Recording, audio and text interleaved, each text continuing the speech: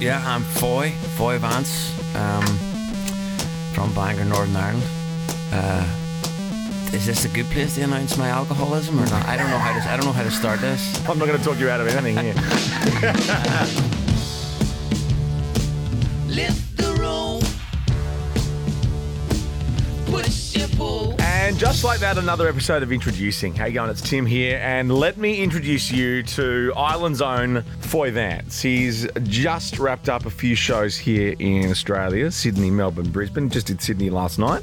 And he's out here chatting about the anniversary edition of his masterpiece, Guiding Light, which came out about 10 years ago. But now it features extra pizzazz. Ed Sheeran, Elton John and Keith Urban are that pizzazz. And it's out now on Gingerbread Man Records, Ed Sheeran's record company. He was the second signing to that record company. And Ed Sheeran really has played a huge part in Foy's career because he really didn't like collaborating. He'll talk about why. But now he's worked with the likes of Alicia Keys through to Casey Musgraves, Plan B, Rudimental, of course, Ed, Elton and Keith Urban, just to name a few. He's a very funny bloke. We cover all the bases, right? We talk about favourite colours, favourite numbers, and also the saying, back home we go for the cousin, which I don't think ever was a saying until now. He didn't start singing or songwriting until the passing of his father in his mid-20s, so he'll talk us through that, and we're very thankful that he has. He's also very, very funny. So please sit back and enjoy my chat with Foy Vance. Lift the rope, push your pull. Welcome, and it's very sticky. Yeah. What happened to summer? I don't know. Look out there. That's just like, what would you even call that? I don't know. Grey? Yeah. Listen, it's lovely. It's nice. I had a swim in the pool this morning, but got out and was kind of freezing. I was thinking, I thought this was meant to be your summer. Yeah. It's been summer here for 3 years, though. It's just the same temperature all the time. Yeah. Yeah. Actually, speaking of the pool, is that a thing in Ireland? Because someone told me this the other day, and I don't know if this is true. Every suburb in Australia pretty much has an Olympic-sized swimming pool. It's like the council have an Olympic-sized swimming pool that the public can use. Mm-hmm. Is it true that Ireland's only just gotten its first Olympic-sized public swimming pool? I don't think that's true. Is it Olympic size 50 metres long? Yeah, 50 metres. That could be true then. Most of the pools that I've been in growing up, I swam a lot growing up, it was 25 metres. Okay, there you go. Maybe that could be true, actually. Yeah, all right. Yeah, it wouldn't surprise me. It's just a cool little story I like telling, but then, since you're Irish yourself, I didn't want to start. Oh, listen, just tell them. Who cares? Who cares about truth in an age like this? Yeah. My goodness. Well, we were just talking about this because we're surrounded by cameras in here, and obviously you've got millions and millions of cameras in my house. Yes. I told you. Yeah. But obviously video is such an important part of what we both do now for a living. Like some of your videos are fantastic, and they've got 5-6 million views. Where do you sit on that? On being filmed at all times, it's one thing to release an album now, but now you have to walk down the street doing an Instagram story about yourself and where you get your coffee from and all that stuff. Yeah, do you know what? Well, it's just kind of like we were saying before we got on air there. There's something lost and something gained and all that. I like to try as much as possible and keep myself to myself. You know what I mean? There needs to be a bit of mystery. There needs to be a bit of something going on behind the curtain that people don't get to see. But I also appreciate that we live in an age where people want the process of all this is almost as important to them as what the process produces. And I get that. Well, I guess I'm not a huge fan of, and I've stopped saying anything about it at shows, but people watching the show through their phone. Oh yeah. I used to make a thing of it, say, put your phone away, be here, be present, and I don't anymore because what I'm guilty of, I like to get something first so I know I've got it, and then I put it away so I can enjoy myself because I know I got something.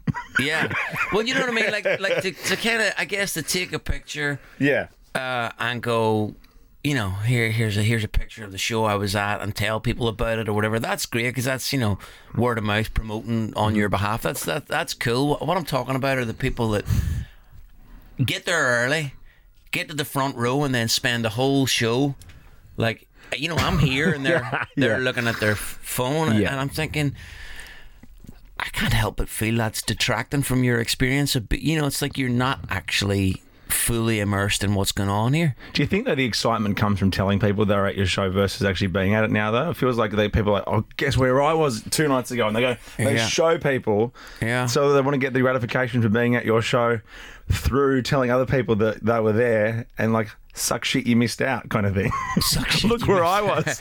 But do you think they even show people? I mean, I'm trying to think, has anyone, I don't think anyone has ever got their phone out and gone, here, look at this gig I was at the other night.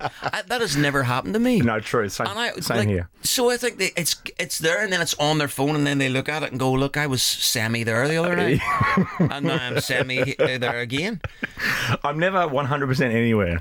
Yeah, right. Yeah, that's an oddity, like having, like I could buy a house. I mean, if I had the money, obviously, but like, yeah, that's in everyone's pocket. Yeah, just lift it out, get on to whatever, buy a hi-fi, get a T-shirt with, like, as you're walking down the road. It's a weird. We live in strange times. Well, I was at a party the other day, and I was in a photo with a couple of people, and then I looked back at the photo, and I really liked the sunglasses that this guy had on that I didn't even know. So in the Uber home, I screenshotted the sunglasses, put it into Google. They were like $150. I bought them, and 2 days later, I had them. Stop. I didn't even have to ask the guy, hey, where'd you get your sunglasses? I just took a photo from his face. Wow. But then you can see for radio and what we do, it means that now you've got a radio in your pocket as well. So I'm all for that. And then watching through, like, I've got young kids, they are consuming their music through YouTube. So they're not even Spotify and iTunes. They're going to YouTube to find music. I think we're all visually kind of stimulated. I'm as much into YouTube as, I guess when I'm home I just put records on or whatever, but I do like to go down and see people playing live. I like to watch live performances on YouTube. I'm really into that. Yeah, but like well filmed ones, not some dark at a flipping show going, No, well filmed. Yeah, that's right. Yeah. Tell us about Guiding Light, because you're here promoting the year. Well, not promoting, but we're celebrating the anniversary. I want to go, before we talk about the anniversary and how star-studded it is, take me back to 10 years ago when you actually wrote the song itself and what it means to you. Do you know what? Without putting too fine a point on it, I was a bit of a loose end. I think it's fair to say, feeling a bit lost, a bit disenfranchised with a lot of things in my personal life and my private life, but also a lot of things about the business I'm in, and I'm not here to bitch about it. It is what it is. It's always been what it's always been. It will always be that. It's like, I guess it's just, coming from the angle that I was coming from. I guess I had rose-tinted glasses, for the want of a better term. Looking at it as a purist and wanting it to be one way and realising it's not. And I felt pretty disenfranchised, and I didn't want to jump through the hoops that were set out for me to jump through to get where I would want to get to or whatever. And I was feeling lost, and that made me have a real sense of nothing's worth doing. Nothing's worth doing. Like, I'm just going to make money, pay the bills, get the kid through school, and make as much music as I can. What is this all about? And that song came along, and I guess that was it reminded me that that's what it's all about. It's the pursuit of creating something new, something that didn't exist, writing a song that you wish you could hear. You know what I mean? Like uncovering something new, creation. When you started, were you making things for other people, or were you, in terms of what you think or you thought they wanted to hear, or were you always making stuff for yourself and then getting disenfranchised from the fact that it wasn't going where you wanted it to go? I was always making music for myself. No, I didn't write with anyone else at that point. By the time I'd written that song, I wasn't writing songs with anyone else. I'd been asked a lot. I remember this guy. I'm not even going to say his name because I don't want to out him. But he's like a big songwriter or whatever. And Pharrell Williams. No. I met him in America somewhere, and he was like, "Hey, we should write. Next time you come back through town." And I said, "Why?" And he laughed. He was like, "Oh, you cheeky little Irishman," and I laughed too. I was like, "Yeah," thinking, "What are we laughing at?" I genuinely did. I was thinking, well, I don't understand why we would do that. Why? Yeah, and it's like the American has never heard that before. Yeah, should be yes, honey. Kiss him on the cheek. Why we would do that? I was going. I don't understand why we would do that. What do you mean, like to make money or something, or like we're fishing for money, or we're trying to get a hit, or what do you? Like to me, that wasn't me. What my birth into writing songs was like, to make a very long story very short, instigated by the death of my father. Right. His passing was the day and hour that songs began. He was a church singer. Is that correct? He was a pastor. Yeah. Right. Yeah. Did he sing in church? No. Yeah. He did. Oh, he's a fine singer. Yeah. Great singer. Great guitar player. Yeah. So like, but for me, songwriting was 100% catharsis. It was, it was not a commodity. Yeah. It was not something that you could wear. It was. You weren't looking for the Foy Vance feet and then an artist. You know what I mean? Like, or you be the feet. You know what I mean? I was featuring. Just looking to unpick all this shit that was going on within me that there was no other way of articulating it other than song. Yeah. You're using it as a therapy, were you? Yeah, I guess you could say that. What age were you when your father passed away? 24. Okay. Yeah. So was there something else in you before that? Were you going to be a doctor? Were you a vet? No. Were you always going to be a mechanic? No, good Lord. Can you imagine a publican? A hospital? A publican? There you go. No, I'd have made a terrible one of them. That pub would have gone under in about a month. Yeah. No, I was trying to write songs. I was into music and I was just doing cover gigs and whatever. And I liked the idea of creating my own work and releasing it and exhibiting it, if you like. But it's just up until the death of my father, all the songs were borrowed knowledge. You know what I mean? It was just like pseudo-philosophical horseshit, from some kid that had never really experienced anything, or anything I did experience. I didn't have a real deep tie to it or whatever. My father's passing woke me up, ripped the curtain, so to speak. Do you think because of that, songs to you should be autobiographical, or does it matter? Does it not really matter? I don't think it matters. I mean, I know that for the first 6 months to a year, everything I wrote was very autobiographical. It was very much like picking at the scab, But I think that was part of the process. It wasn't, I guess, until I started really writing with other people, which didn't happen until I was about 38, that I started to explore. Who was the first person you let come into your world of writing? Ed Sheeran. Heard of him? Yeah, and I didn't even mean to. He had asked me to go on tour with him. He'd reached out. He's another one that reached out about writing together. He sent me A Team and something else on an email. He got an email from a mutual friend of ours, and he said, we should write. And I got back to him going, these songs are great, dude, like really strong, but I don't know I don't know why we would write, and I don't know what I could even bring to the table. It's a bit more polite than just why. Yeah. No, so you've gotten better at responding. Yeah, I'd learned a bit of decorum by that point. Why, you piece of shit? Yeah.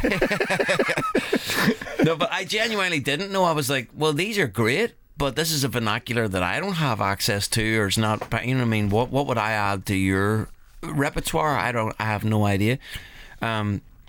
But we kept in touch through that, and he invited me on the tour, and actually all hell broke loose. I broke up with my first wife and to cut a long story short, again, it was me. We're here for long stories, by the way. This is a podcast, so I know, but these are too long. Okay. But, you know what I mean? Let's cover as much ground as we can here. Nice. I had a 9-year-old girl at the time who stayed with me. Was under my charge, and I was going to have to cancel that tour. I called Ed up and said, look, I may not be able to do this tour now. I was very excited to be asked on a bona fide pop stars tour. Like, that's never going to happen, but I may have to bow out because I've got to look after Ella. And he said, bring her. We got a bed on the bus. She can, that's fine. Amazing. Yeah, so we went on tour with him, and I guess that opened me up to Ed in ways beyond just sort of mutual respect of a contemporary or a kid that's coming up, was like on a personal level, I was very open to him, and we were just jamming one night in the kitchen, and I just thought I was sort of suggesting things as he was writing. I would suggest the odd thing and then going, here, what if it went here instead of there? And then whatever it was, a couple of months later, he was like, that song's been released. And I'd forgotten about it. I was going, what song? And what did I do on it? And he said, yeah, we co-wrote it. I was going, did we? Did we? I thought I was just listening to you write and kind of saying, he said, yeah, that was co-writing. And I thought, oh, wow. Oh, so it's not emailing back and forth and going, like, this is a proper, it felt like just something really natural. We were in a room, we were on tour, and we were backstage after the tour, and he had this thing, and I was going, oh, what if it said November instead of January? I don't know, you know what I mean? Whatever it was. And then I kind of realized, oh, wow, I've been avoiding this co-writing thing because it felt like to get involved in it would have felt mercenary or would have sullied a pure water type thing. You know what I mean? It was like, I don't want that's yuck. I don't want to do that. And you don't want to compromise, I'm assuming. But I realized, if you want to put January instead of November, you should put bloody January. Yeah, right. But I think I realized that it was just another like another facet to the nature of making music. It was like, oh yeah, okay, when I make music for me, it comes this way, and I need stillness, I need silence, I need alone time and all.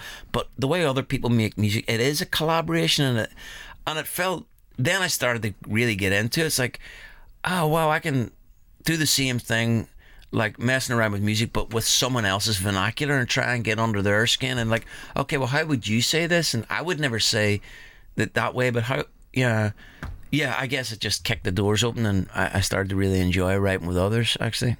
It feels to me like music's never been more collaborative now, like especially songs that I play on the radio. I think there's like sometimes 4 artists lined up on a track. Yeah. But I think that kind of feels like it's a much bigger. It's always been a community, but again, it's more than just people locking themselves away in a hotel room for 6 months and then here's my album, go play it.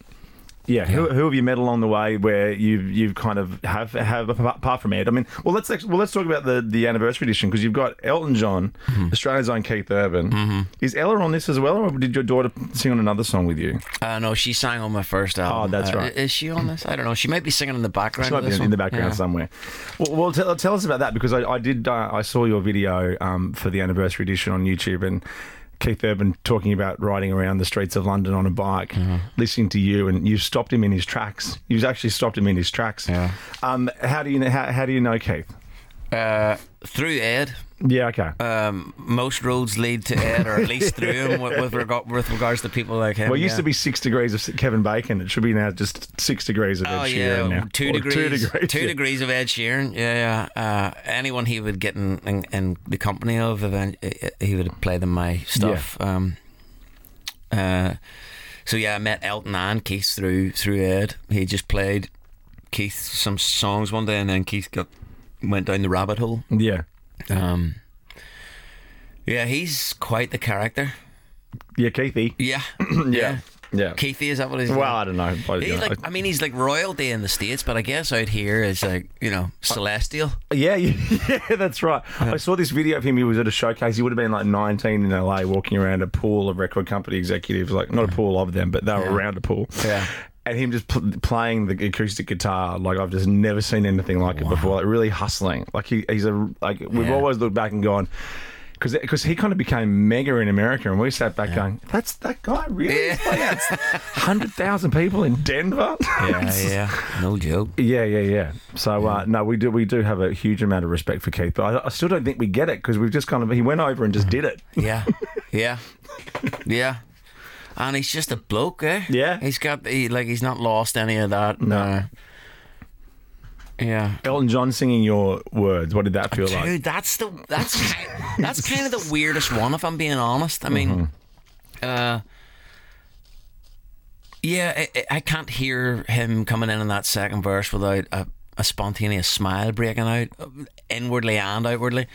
I've just been such a fan of Elton, and I think most people are. Here's something that I realised when I first toured with Elton and first went on the road with him. It was in Australia, actually.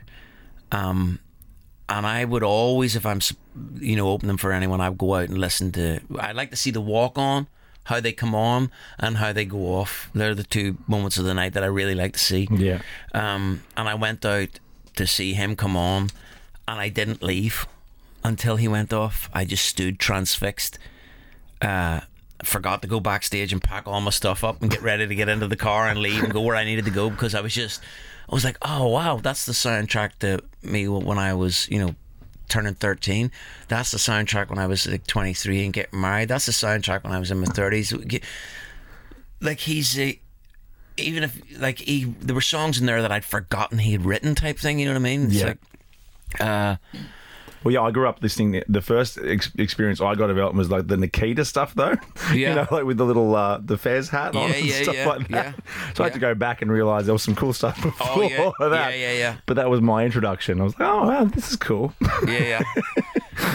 Well, that's what I mean. Like, I guess he can be reduced to, can you feel the love tonight, which is a great song, but Kings and Vagabonds. Yeah, you know what I mean? Yeah. But it's like when you watch a whole show beginning to end and see the kind of the lifespan of it, it's remarkable.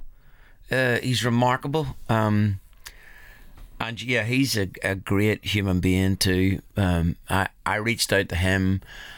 God's honest truth, I reached out to all three of them, and I didn't expect all three of them to say yes. So shit, we're gonna do this now. You know what I mean? Like, oh fuck, okay, right. All right then, we'll squeeze this in. But yeah, he was like, without putting too fine a point on it, all three of those people have been guiding lights to me in one way or another. You know what I mean? They've lit a path at some point in my life that was pertinent and important. So it wasn't just let's get heavy hitters, because obviously the label and my manager love that. They're like, yes, yeah. Don't get heavy hitters if you don't want to. Please get heavy hitters. You know what I mean? But for me, I get it. I want to like, okay, we can tick that box for sure, but I can't do it unless there's genuine meaning. Like, you know what I mean? We can't just have someone on there just because they've got a name or because they have to have represented something, which is why I single those folks out. And did that surprise you when you hear that people like that were listening to you anyway, before you even asked them? They knew who you were and knew some of your songs. Is that still kind of a crazy part of what you do? Yeah. It is, although it's kind of, I guess it shouldn't be, because obviously you play. No, it doesn't surprise you. Yeah. But it is like, who's the most surprising person that you found out they were a fan of you? That's a good question. Kelly Slater, the surfer. Yeah, the surfer. Oh yeah, there you go. Yeah, I found that out. Like an Irish Jack Johnson. Yeah. I mean that as a compliment, by the way. Yeah, well, I'll take it as I see it. Yeah, in a sauna, chatting to this woman that used to, I can't remember, she is PA or something, and we were chatting about him, and she just dropped it in. Oh yeah, he's a huge fan of you, and then carried on talking. I was like, whoa, wait, what? Kelly Slater? That's cool. Yeah, that kind of surprised me. Yeah. I don't know why, but yeah. You must have a long list of people who want to work with you now, though, because as you said, you put heavy hitters on the album, and you've got Ed Sheeran in your pocket. You're on Gingerbread Man Records. Is there someone? I mean, you don't have to mention names, but are you finding that that's kind of what's happening now? That people wanting to work with you, or are you? Oh yeah, they're all wanting to work with me now. They're lining up. Yeah. I just don't have the time. Of course, I get it. Yeah. No, not that I know of. They're not. Because I've seen you got Alicia Keys, Plan B. You've got Casey Musgraves. You've got Rudimental as well. Again, we're talking people who aren't your genre music anymore. You're almost genre bending. What is genre? Oh, exactly. Do you know what I mean? It's like, I think genre is like that's a selling tool, really. Yeah. Well, I feel that now. I find that the hardest question ever to answer is like, who's your favourite band? What's your favourite song? Because I don't think anyone has that anymore. Right. Yeah. Well, maybe you did when I was 12 because you knew 4 things. Yeah, and you had your best mate. No, that's my one. That's my best mate. That's my favourite movie. That's my favourite band. And anything else? And what's your favourite colour? And my favourite number is 3. Well, green and 8 for me, but anyway. Yeah. I like it. How have the shows been out here, though? I feel that's true. It is, actually. I sometimes like 2, but no, it's mainly 8. Yeah. I'm more of a 3 and 7 guy. Yeah, okay. So odds and evens. I get it. I can see that. Yeah. You saying I'm odd? How are the crowds? You played Sydney, Melbourne, and Brisbane on this trip. How do you like it playing to us Australians? Love it. Yeah. Love it. Yeah. Do you know what? Last night, well, not last night as people are hearing this, but last night for me now. Yeah, we've been warned about that. Like the Sydney crowd. I don't remember the Sydney audience being as singy. Oh, yeah, okay. Oh, they were singing their hearts out last night. Like, really kind of took me by surprise. They sang pretty much every word of the song Burden. Yeah, I just came out of nowhere. I think we're all still really happy to be out as well. Like, you know, it's not. Yeah. We're at every show where I don't necessarily remember it being. Oh, so it wasn't unique to me. It wasn't that special a moment. Then is that what you're saying, Tim? That's not Thanks, what dude. It was this I think that's why people tune into your show as well. It's just like another thing that's on. It's not really unique or anything. That's not what I mean. I meant mainly because maybe Sydney were pretty up, but we used to be pretty up ourselves here, and now we're really we're letting it all hang out. Right. Maybe instead of there would have been a special moment inside us. Okay. Oh no, let's go back to favourite numbers. Yeah. So where did it all start with the number 3 for you? Yeah, I think I was one of 4 boys, and I thought there should be one less of us. No, I don't know. Tell me about growing up and the music and you might have been listening to at home. Was it all church? Was it a complete mixed bag? What were you into? Who were your favourite bands? Oh, we'll ask that. Who were your favourite bands when you were a kid? You know what? It was such a mixed bag. I think that's where my my thoughts on genre being something you can decide to buy into or not comes from, because like I mean, the brother next to me, Paul, who you remind me of actually weirdly. Oh yeah? Yeah, you've got the same eyes. Yeah. Is that a good thing? Yeah, he's not the one that I wanted to be gone. Although sometimes, you know, he was into like ska and punk. You know, so there's a lot of Exploited, The Damned, the Sex Pistols, the Dead Kennedys, B Specials. My brother Colin, the next one up to him, he was into like trucker music, Chris Christopherson, you know, like old 8 tracks and stuff, but also like the Jam and the Who and that whole mod scene. Yeah. Easton, the eldest brother, he was an avid collector of everything, so he had everything from Meatloaf to Michael Jackson and everything in between. Just like, he loved his vinyl. And my mum was into like crooner 50s, 60s stuff. My dad was into American folk and gospel, a lot of gospel, Mahalia Jackson and that kind of thing, and just church music. Then obviously was thrown into that. I grew up my dad was a Church of Christ minister, so there was no musical instruments; it was all just voices. Yeah. I guess what I'm saying is, it all sounded like music to me. You know what I mean? There were punk songs that I liked and that I didn't, and folk songs that I liked and that I didn't. Yeah. Ones that felt truer, ones that felt a bit, you know, kind of contrived or whatever. Not that I would have known it to be that at the time, but you know. And I think my first proper love of like, this person is amazing, was Michael Jackson. Yeah. I think that was the first. Yeah, we'd never seen anything like that before. Yeah. I was like, what is this? That was the first tape I ever bought. Actually, was like. I was on summer vacation with my dad. It was like a church thing, I think. We were down in Limerick in Ireland, and this girl, Nicola Lavery, I fell in love with her. I don't know whatever happened between her and I. We always remember the last name of the person that we first the full name. Right. Danielle Jepson over here. Yeah. Yeah, see? I don't know where she is now. Yeah. In true Irish form, I think Nicola was my cousin, actually. So you can get her number easy. I can get her number back. I bought. It was like a... Shoot your shot, Foy. We're with you, buddy. Love is blind. You gotta start somewhere, you know. You gotta start somewhere. It's like some people kiss their arm. Oh, I did. Yeah, I remember that. What I mean? Yeah. No. Back home, we just go for the cousin. Yeah, so I bought a That'll tape be the and it was promo Michael for this, Jackson. by the way. Back home we go for the cousin. Foy Vance. Big good t-shirt. Yeah, I remember buying that tape. I think it was a compilation tape and it had Farewell My Summer Love on it, and I just kept making my dad rewind it and play that again. Rewind! Yeah, I fell in love with Michael Jackson. He was the first one. But what about the boys in your family, though? Are they musical now, or are you the only one that's taken it to the next step? Yeah. I'm the only one. And your daughter Ella, who's appeared on some of your tracks before and obviously toured with you and Ed Sheeran, does she have signs of jumping in your father's footsteps, in her father's footsteps? Yeah, yes and no. She's kind of like, she does a lot of production. She like makes a lot of beats and stuff. Oh, yeah. And actually, I wrote a song based on one of the beats she made with Noah Khan. Oh, yeah. It hasn't been released yet, so she does. She works along in the background, but she's not as she doesn't desire attention in the same way as I did. You know? Okay. You know. Yeah. Yeah, but she likes making beats and stuff. Yeah, oh, it's really cool.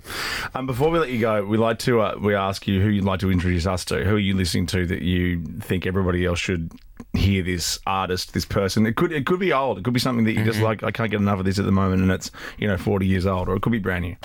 Do you know what? My go-to for this question is a guy called Peter J. McCauley. Okay.